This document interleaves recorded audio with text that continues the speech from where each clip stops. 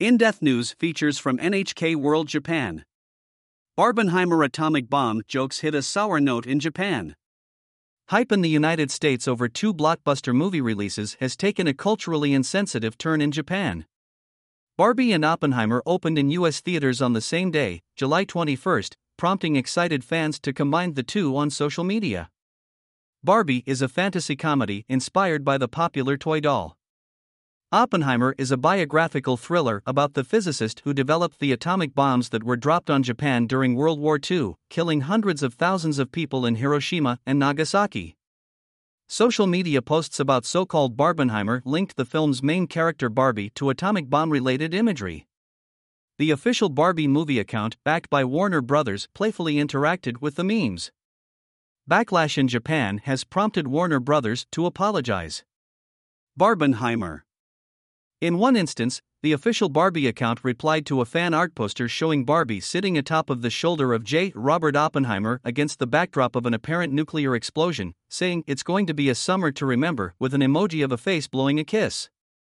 In another, the account responded to an image depicting Barbie with a mushroom cloud bouffant with the comment, "This Ken is a stylist," referring to the name of Barbie's boyfriend. Backlash in Japan. People in Japan also took to social media to express outrage.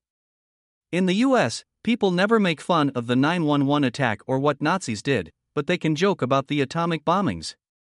"I cannot express how saddened I am. This is regrettable," wrote one respondent. Among those who died under the mushroom cloud were children who were at the age of those who play with Barbie dolls. The official account did not appreciate that at all. "I despise this from the bottom of my heart," posted another. The Japanese distributors of the Barbie film released a statement. Warner Bros. Apologized and expressed its regret over how its U.S. headquarters handled the social media posts.